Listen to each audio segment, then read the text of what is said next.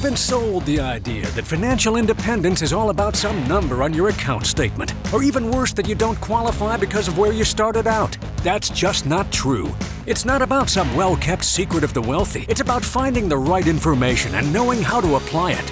On the Get Ready for the Future show, we're answering your questions so you can start making real financial change today. The journey to true financial independence begins right here, and it starts with you. Helping our clients achieve and maintain true financial independence. This is the Get Ready for the Future show. Glad to have you along. My name is Scott Inman. John and Janet are traveling for business purposes. So Chad Roller from the Conway office. I was about to say up from the Conway office, actually down from the Conway office as we sit here in West Little Rock, Arkansas this morning. Glad to have you. How's everything at Conway? Good morning. Yes, everything is good. Bright and sunny and drying out. Need a little rain. In Bologna too, right? I mean, Conway office is where you work. Bologna is where you call home. So I'm just wondering if I'm missing any news up there in Faulkner County.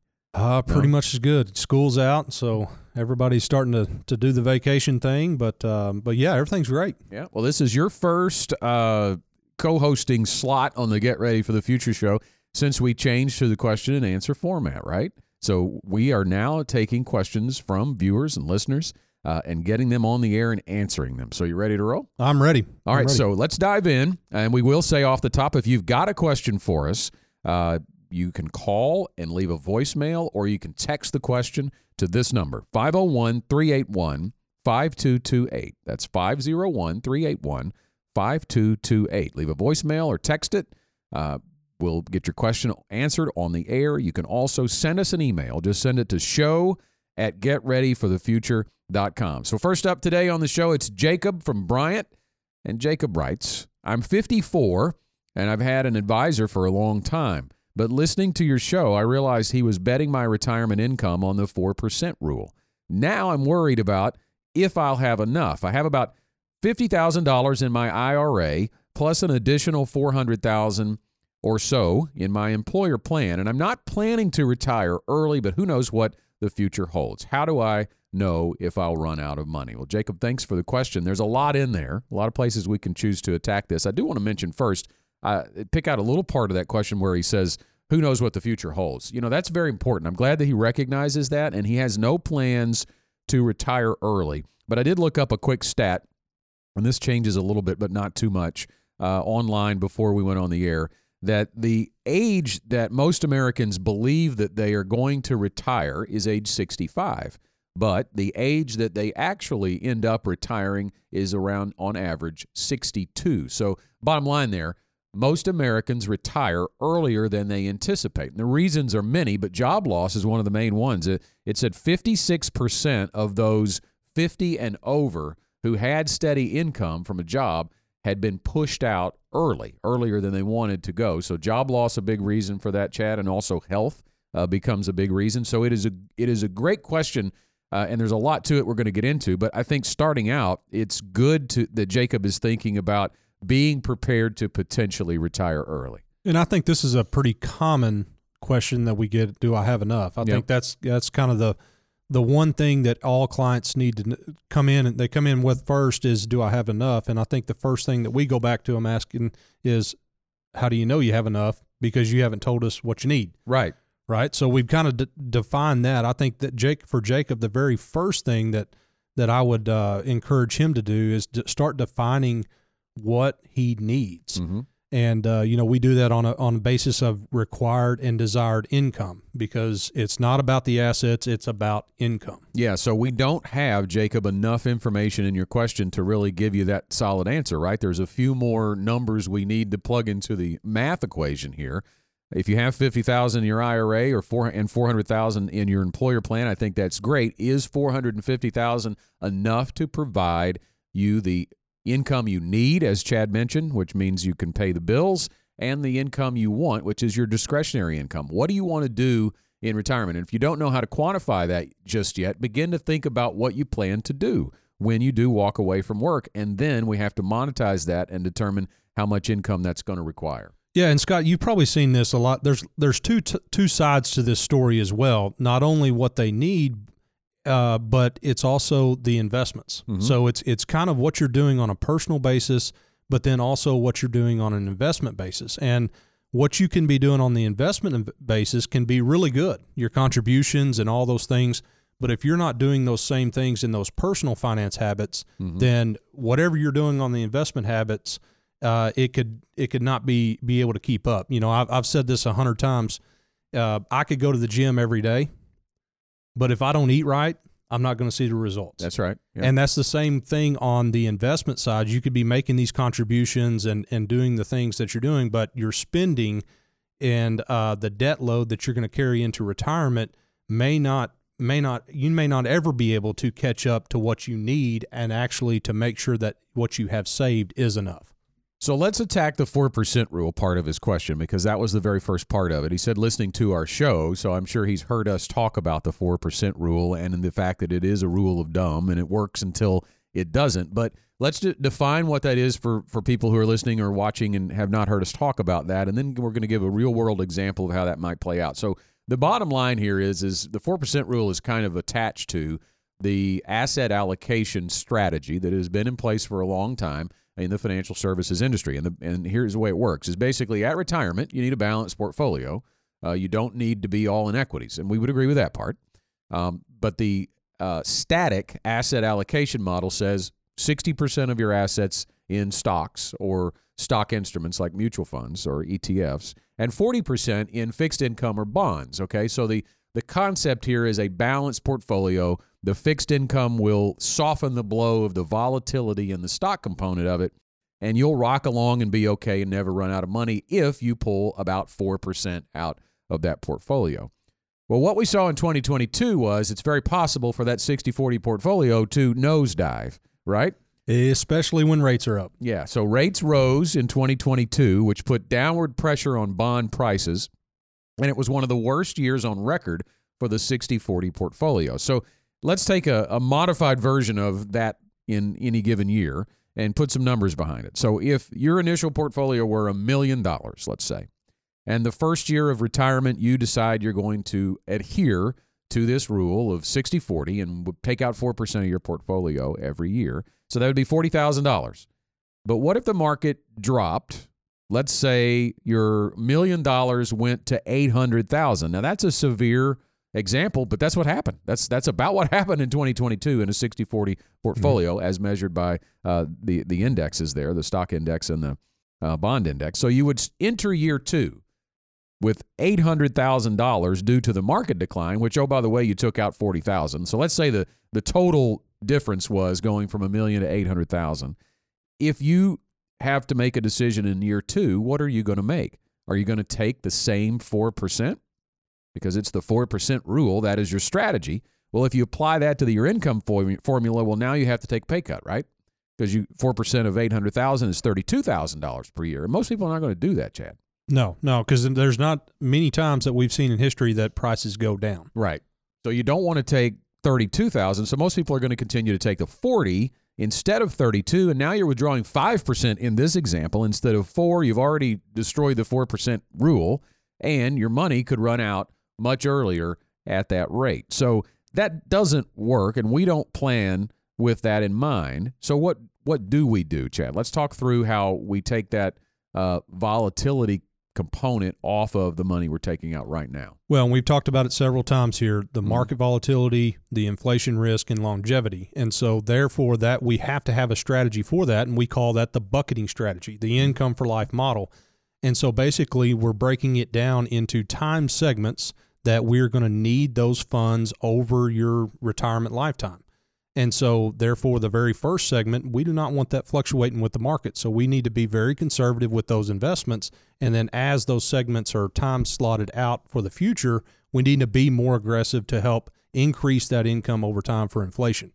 So those clients that are coming in and we're doing reviews on right now that we've got them in this strategy, hey, listen, yeah, last year market was down pretty, significant amount. Those later buckets were down, but their income hasn't changed. And so that is allowing us to be proactive instead of reactive to when we have some downturns in the market. Yeah, so and a great point to add to that, we just had a review too yesterday where the client's overall account value is down, right? But even the bond component has suffered.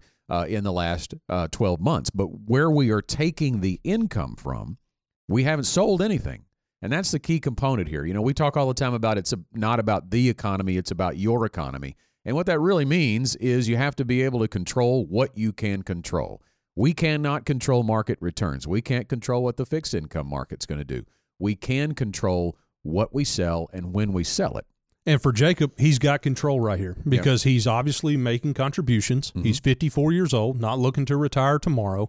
So he's got some time to do some planning. And so, Jacob, I'd just encourage you to think about what you're doing on a personal finance basis, about what are you doing to require those the amount of income that you actually need. So are you eliminating those debts and lowering that required income? So therefore, those assets are going to be able to be suffice for retirement. And then also, how are you positioning those assets? Are you still being aggressive in part of your portfolio in order to get that growth you need in dollar cost average until you come up to retirement? And I would say this for Jacob, if as we close out on his question, and if it's you, this is a comment for you too. If you have an advisor and that's your only retirement income plan is the 4% rule, would you like to build a plan? We'd be happy to walk you through the GenWealth Ready to Retire process. You can call toll-free 866-653-PLAN. That's 866-653-7526. We've got offices all over Arkansas and Northwest Louisiana. Chad's in Conway. I'm in Little Rock. We've got a Bryant office, Hot Springs, El Dorado, Shreveport, Louisiana. You can call that number and get scheduled with an advisor just to walk through the Ready to Retire process and build a retirement income plan for you. Next up is Alicia from Cabot, and here's what she writes. I'm 43 and recently inherited $175,000. I'm helping to pay for my kids' college education, thankfully not too expensive with scholarships, she puts in parentheses, but I'm not sure what to do with my inheritance. Do I pay off my mortgage? Do I invest it, even with the recent market conditions? Good question. Thank you for that, Alicia. Recently inherited $175,000. So two things first.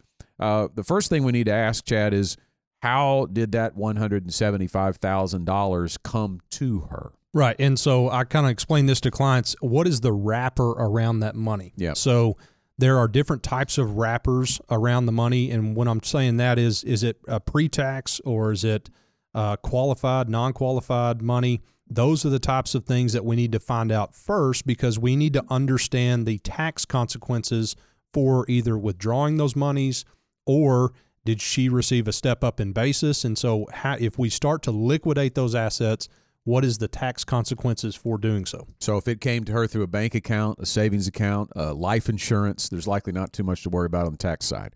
But if it is in an IRA, for instance, and it was, we don't even really, it doesn't tell us where she inherited it either, right? So let's walk through that. If it was from a parent who had passed away, then she's the next generation on that IRA. And inherited IRAs, the way they are taxed and the way they are required to be withdrawn, I guess the way their tax hasn't changed, but the way they are required to be withdrawn has. It has. And so, previously, prior to, I believe, 2020, mm-hmm. Then you could stretch that tax over your lifetime. So the IRS said, hey, you've inherited this. Taxes are still owed on these assets, and we are going to allow you to stretch those over your lifetime. They came in and basically said, hey, you got 10 years, and you've got to withdraw these assets out of that particular IRA and into basically, I call it washing through the tax system, paying the taxes on them, and then you're able to utilize those assets as non-qualified monies moving forward. Mm-hmm. So the game has changed a little bit with those withdrawal requirements, but if it's inherited money like just cash in a bank account, mm-hmm. let's address that. What can she do with that money? And she's asking, hey, do I pay off my mortgage? Do I invest it? And I'm a little bit scared with the market. Mm-hmm. Yeah. So aren't we all? Right? Yeah. I mean, this has been one prolonged downturn, and it's been really wild to watch the ups and downs of the news that comes out when it comes to the economy and the markets. I mean, one day it's great, one day it's bad, and we're still in this uncertain time. But the reality, I think I would say first, if you're uncertain about investing dollars that are on the sidelines into the stock market, I would say, first of all, there's never going to be a time where things aren't uncertain. I mean, that's just reality. We've got a chart up in our office here that talks about all the world events that have taken place over the last, since the 1920s, right? And we've had world wars, we've had financial crises, we've had all kinds of threats to the ongoing success of the American economy, but they have all been blips on the radar, and we've continued to go up. Now, so don't let uncertainty keep you from investing. We also have a chart that shows us that even in quote-unquote down times in the market, you can have some pretty good days, and how important that is. This is actually from Hartford Funds, and I love this. On the right side of that graphic for people watching on our video version, it shows us the S&P 500 index returns, the average annual returns from 1993 to 2022, so basically the last 30 years. And it shows you the hypothetical investment of $10,000 would grow if you were fully invested over that 30-year time period to about $178,000 and some change. But if you missed just the 10 best days, 10 days over 30 years, your return would be 54% less. Wow. That's amazing. And then you stretch that out to those other green bars. If you missed the 20 best days, it's 70-something% less. And I can't read it from here. That's the reason I said 70-something. And if you miss the 30 best days, look at the impact it has. Huge difference in your overall returns. Now, the S&P 500 is an index. It cannot be directly invested into, and these are historical returns and not indicative of future results. But on the left side, I find this even more fascinating. So, okay, we don't want to that makes the point on the right side, Chad, that we don't want to miss the best days of the market, just the very few best days. But we're in a bad time right now, right? So everything seems like the market seems like if you really thought about it psychologically, the market's going down every day, right? We don't really think of it going up. But the left side of that graphic, if we can put that back up, shows us that the best days in that same 30-year time period, 52% of them, these are the 50 best days, 52% of the 50 best days happened during a bear market, which we are still technically in. We are flirting with going into a new bull market, and that's defined as the market closing 20% higher than the most recent low. So during the first 2 months of a bull market, 26% of those 50 best days occurred. So you're talking about more than three quarters of the best 50 days over 30 years happened in a time that we could say is right now. Yeah, and right? For Alicia, when we say, hey, are you ready to invest this money? Yeah. I think that just by seeing these charts, it shows that you've got to stay invested. Yep. So the very first thing we'd want to do with the Alicia is say, all right, number one, what are all of your debts? Is it just the mortgage? How do I know if I need to pay off the mortgage? Or what are your other debts? Do you have some other things out there looming, some expenses that you need to take care of first? Obviously, the kids' college is a concern for her. But in this chart, it shows that if you start investing, you want to stay in for the long term. Mm-hmm. You don't want to be reactive and start coming back after this inheritance money just because you thought, hey, I need to get this invested. It really depends on what you're doing elsewhere as far as the other debts and the other expenses that you had. Now, one of the things we want to make sure is she's got an emergency fund. Right. That's going to be the first, right? Yep. And that will allow her to determine if she can invest the rest of that. So there's a lot of variables in this, but I would say that don't be scared to invest this inheritance. But sometimes just going directly and saying, hey, I'm going to get rid of this mortgage right now may not be the most efficient way to get the plan started. Yeah, think of your goals in terms of immediate, intermediate, and long term. So divide them into three pots there. And Chad's already mentioned the emergency fund. That's the immediate, right? There may be something that you need to pay off debt. That could be an immediate need, but also having an emergency cash fund to not have to go into debt the next time you need something. Make sure that's taken care of. That box is checked. And then intermediate. Do you have some goals? That she mentioned helping her kids pay for college. It doesn't look like that needed to be part of this inheritance money. But if that's a goal, that needs to probably come in to play after the long-term goals are set. Because we would say to do that part in reverse order. If you've got a trip or something like that, I think that falls into let's make sure we're on track for our long-term goals first. We use the analogy a lot when it comes to kids and education is make sure that you've secured your own oxygen mask before you help others. Absolutely. Sounds kind of callous, selfish maybe, right. But right. Talk about why that's important. Well, I think, you being on your own financial foundation and being firm allows you to give you the flexibility to help your children. Mm-hmm. And we've seen that. And so to those parents that are out there trying to put those kids first. And we all love our children, but being financial, having that financial foundation on yourself will allow you to not only help them now, but in years ahead. Yeah, and I think important to think about if you take care of your own financial, or if you don't take care of your own financial future, because you helped your kids in the here and now with college, then somebody's going to have to take care of you, right? And guess who it's going to probably be? It's going to be your kids. So it's thinking about not being a burden later down the line for sure financially, so they can always get out of a student loan, pay off a student loan, not get out of a student loan, but get through college without having the funds to pay for it in a cash flow situation. But you won't be able to get those years back when it comes to planning for your long-term retirement.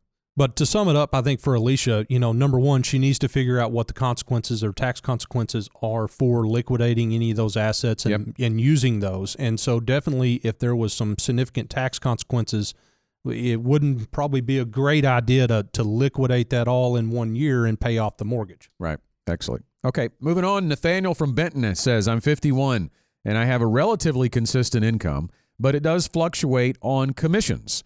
I also have the opportunity for bonuses at different points through the year. Should I plan to invest any extra income or put it into savings since I have variable income? Great question, Nathaniel, and there are a lot of people out there that have variable income. I think there's a lot of ways to attack this, Chad, but I think because I do believe there's a little bit of a unique part of this. Everybody's situation is different when they come into us, but I do think if you can work towards basing your budget and living your monthly expenses out of a base salary, that is the best way to go. And he does say he has a relatively consistent income. So if you can, and let's walk through that, because some salespeople may have a base salary plus commissions and bonuses. So you could potentially, depending on what that salary is, I mean, if it's a very, very small salary, that may be difficult to do. But if you've got a decent base salary, live off of that and consider all of the commissions and bonuses extra. If you're 100% commission, there's another strategy you could take, and it's to take basically a 12-month look at what you made, your annual income, and say, where was my worst month? Where was my worst month? And could I create a monthly budget to live on that monthly number? Yes, and I think the very first step is the base, and then so those months that you have that additional income, those commissions or that additional income, you have those surpluses, I think it's a great idea to utilize a percentage at that point. Mm-hmm. So those, let's say you want to base your base pay off of $3,000, and you get a $5,000 commission check.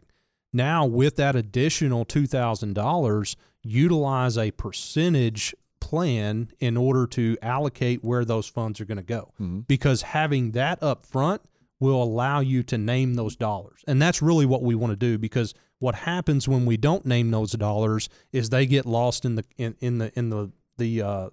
thrills of life, right? Mm-hmm. Yep. So having a percentage to know, okay, 20% over and above my base, that's going to go to savings, period.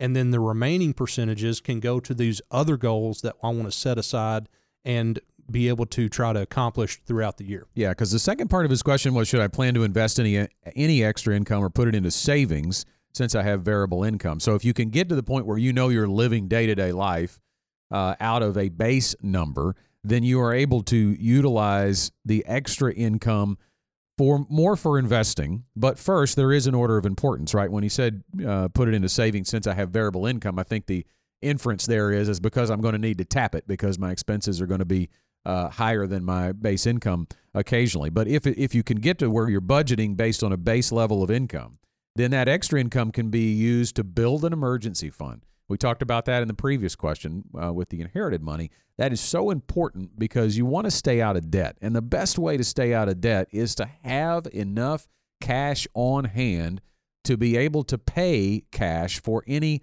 unforeseen event in your life.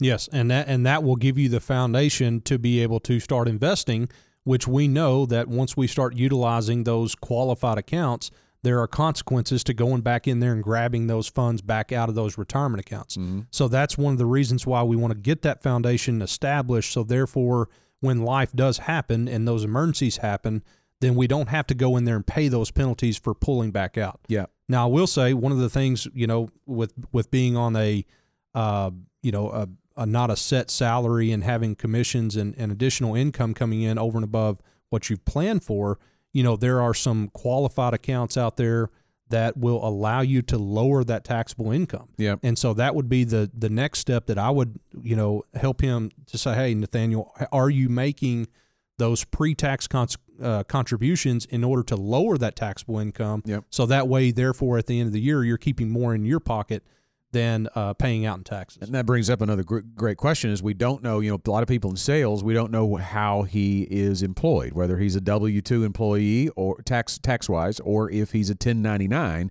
And that, if you are 1099, obviously you aren't paying taxes along the way unless you're making quarterly estimates. So you're going to have to deal with that tax burden on an annual basis after you have determined what you have made for the year. But there are some great options. If you're W-2 and you have an employer plan, a 401k option for you, go there. And we always say contribute enough to get the match. Your contributions are likely pre-tax. It could be Roth 401k money, and we won't get into that. But the pre-tax contribution does lower that taxable income. Plus, you're getting money that's on the table from your employer. So you want to get every penny of that. You don't want to leave any employer money on the table. But if you don't have that, if you're 1099, you have no 401k, there are some other options. There are, and there's some non-qualified investment options, as well as just opening up a separate checking account to be able to catch those additional income months and keep that out of your cash flow checking account. That way, because we all know, Scott, if it's in there, we see it. Yes. Right? Yep. And to us, it's spendable. So sometimes when you've got those extra months, being able to hide that money in a separate savings checking account will help you keep from going in and dipping in. Yeah, and if you are a 1099 employee and you're considered self-employed, there's a great thing called a SEP IRA. If it's just you, right? If you're not paying any payroll, if you're not actually in the traditional sense a business owner, and you don't have any payroll and you're just a 1099 self-employed person, you can actually put into a SEP IRA up to 25% of your annual income every year up into a cap, but that cap is very, very high. So you could put, in essence, if you made $100,000 and all of that $100,000 is taxable to you on your 1099, you could make a $25,000 contribution to a SEP IRA, and it's considered an employer contribution, which now reduces the $100,000 of taxable income to $75,000 for you. So you've had a double whammy, right? You've been able to put $25,000 toward your retirement, and you've been able to lower your taxes, their taxable income, by $25,000 as well. So good question there from Nathaniel. We're running out of time on the show, so let's roll on to our final question. And a reminder, if you have questions for us on the Get Ready for the Future show, call or text them to 501-381-5228. That's 501-381-5228. You'll hear your questions answered on the air. Or you can also send an email to ask that question. Send it to show@getreadyforthefuture.com. Last question of the day from Abe in Little Rock. I have an advisor, but it's just him in his practice. I've considered moving to a firm who can help me beyond what one guy can do. What happens if something happens to you, the financial advisor, or your firm? Who will take over and manage my accounts? If I was to stay with my advisor in his one-man shop, what would happen to my accounts? Good question from Abe. And to back that up, a little bit of data, and there's actually a couple of different articles. One from RIA Intel says nearly 40% of advisors plan to retire in the next 10 years. There's another article from Financial Advisor Magazine. The title struck my chord pretty hard. It said, graying of financial advisors could lead to talent gap. I resemble that remark. Graying meaning that more than 1/4 of advisors are planning to leave the business over the next decade. That's according to Ameriprise Financial. They surveyed 385 financial advisors, and 26% were anticipating retiring over the next 10 years. And when you put some real numbers behind that, according to the U.S. Bureau of Labor Statistics, there were about 330,000 advisors in the country, and that's 26%, 82,000 will be leaving, will be retiring. So this is a really good question. Just him, and if it's just one man and that person leaves, what does happen? Well, first off, I want to make sure that he's got a plan together. Yep. Because, I mean, that would be number one that I would say go back to that advisor and say, you know, what is the actual plan? Is it written down? Is it something that I could go back and review and notate? It's not just something that is both just stored mentally, right? Yeah. I think that would be the number one thing to be able to give him some assurance to say, I've got a plan on paper on purpose for the reason why we're doing what we're doing. Mm-hmm. Now, you're talking about for him, the client, yes, right? For him, the client, yes. Yep. But as far as, you know, Scott, I had before I came to GenWealth, I was actually in the wholesaling field. And so I worked with a lot of different advisors all over the state, even out of the state. And I saw a lot of the different types of shops that are out there, you know, a one-man shop and maybe a two-man shop. And as I was working through those advisors in that 12-year time period, you know, there was a lot of things that happen. You know, life happens, even for advisors. Mm-hmm. We're not bulletproof. You know, things happen in your family, you know, maybe moves or, you know, illnesses or things like that happen. And so, yes, it's not guaranteed that advisor is going to be around all the time. So, you know, having something, a plan and the reason why you're doing what you're doing, number one, to me is important. But number two, yes, working with a firm that has multiple advisors on staff and has a system, much like what we have with the Ready to Retire process. So therefore, it can be implemented across on a much bigger scale. Okay, so let's get a little specific with, he asked what will happen if his one-man advisor leaves, what will happen? Well, that depends on how the advisor transitions out. If it's a planned retirement, he may have planned to sell his book of business, is what we call it in the industry, to whoever they choose, and you don't really get a say-so in that. You might be introduced to the new advisor before he leaves if it's done as in a succession plan, and that would be your new advisor, and you'd have to decide if that was a relationship you wanted to continue. But if it's unplanned, there's really no telling it. What happens many times is if someone leaves the business, and we've seen this, people have brought in accounts that are house accounts. In other words, if it was with let's say it was with Ameriprise, I'm not going to single anybody out to say one is better than the other, but let's just use a broker-dealer as an example. You have a local advisor who works for that company, and then if they just left the business and didn't do anything with your account, it's going to be a house account at Ameriprise in that case, right? Right, and so therefore, you know, you could still contact Ameriprise or whatever broker-dealer is to get information, but as far as having a local contact until that book of business is assigned or purchased, then you're just going to be at the corporate level. So let's talk about how it works here at GenWealth. And you have a team of advisors on this show, and really this is how it is in the client meeting room. We strive very, very, very diligently to have at least two advisors onboard clients, plan for clients, have a relationship with clients so that if something happens to one of the two of them, the other one is there. And then beyond that, we have a team of more than a dozen advisors. Many are generationally coming behind us, and they are all being trained to plan the same way, to your point, Chad, to talk about so the plan is on paper, on purpose, and they'll understand every bit of it, even if they didn't sit in on it, right? And that will allow them to be able to continue that relationship for as long as you want to be with GenWealth. And the team-delivered approach is intentional, and we're also training the next generation. So I hope that answers your question, Abe, and that is going to have to answer your question. That's all the time I have, right? That's all we got. You heard the bell there. It's time for our final thoughts. And Chad, what's your final thought on today's show? Well, I think we had some really good questions and some common questions that we get often. But I think the most important thing is taking the time to sit down with an advisor and go through the actual details of your questions, because underneath the hood of these questions are a lot more details. Yeah. And it costs nothing to come in and sit down with a GenWealth advisor and go through your scenario and ask those questions. So I would just encourage anybody with those questions, make an appointment with us, sit down, and we'll just have a conversation. Yeah, and that's a great point because, you know, we're doing our best to answer the questions. But as you notice the theme through this show and every one of these shows, there's going to be missing information, right? We do not have all of the information that we need to give you the full answer. We're going to educate you with these answers. We're going to give you some tidbits, but the only way you're going to be able to get the full answer you need is to come in and sit down with an advisor. So that's a great final thought. I do have a final thought that we do have an opportunity for you to get even more education by downloading a free resource we have. It's called the 7 Steps to Financial Independence. We're all about true financial independence for our clients here at GenWealth. If you'd like to download that, you can text the word STEPS to 501-381-5228, or you can visit getreadyforthefuture.com/steps, or just email us, show@getreadyforthefuture.com, to get those 7 steps to financial independence.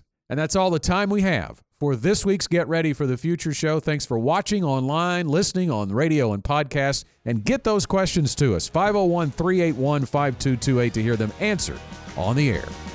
Thank you for listening to the Get Ready for the Future show. If you enjoy hearing from the Gen Wealth team every week, make sure and subscribe to the podcast. And if you want to help us get the word out on building toward financial independence, share the podcast with your friends and family.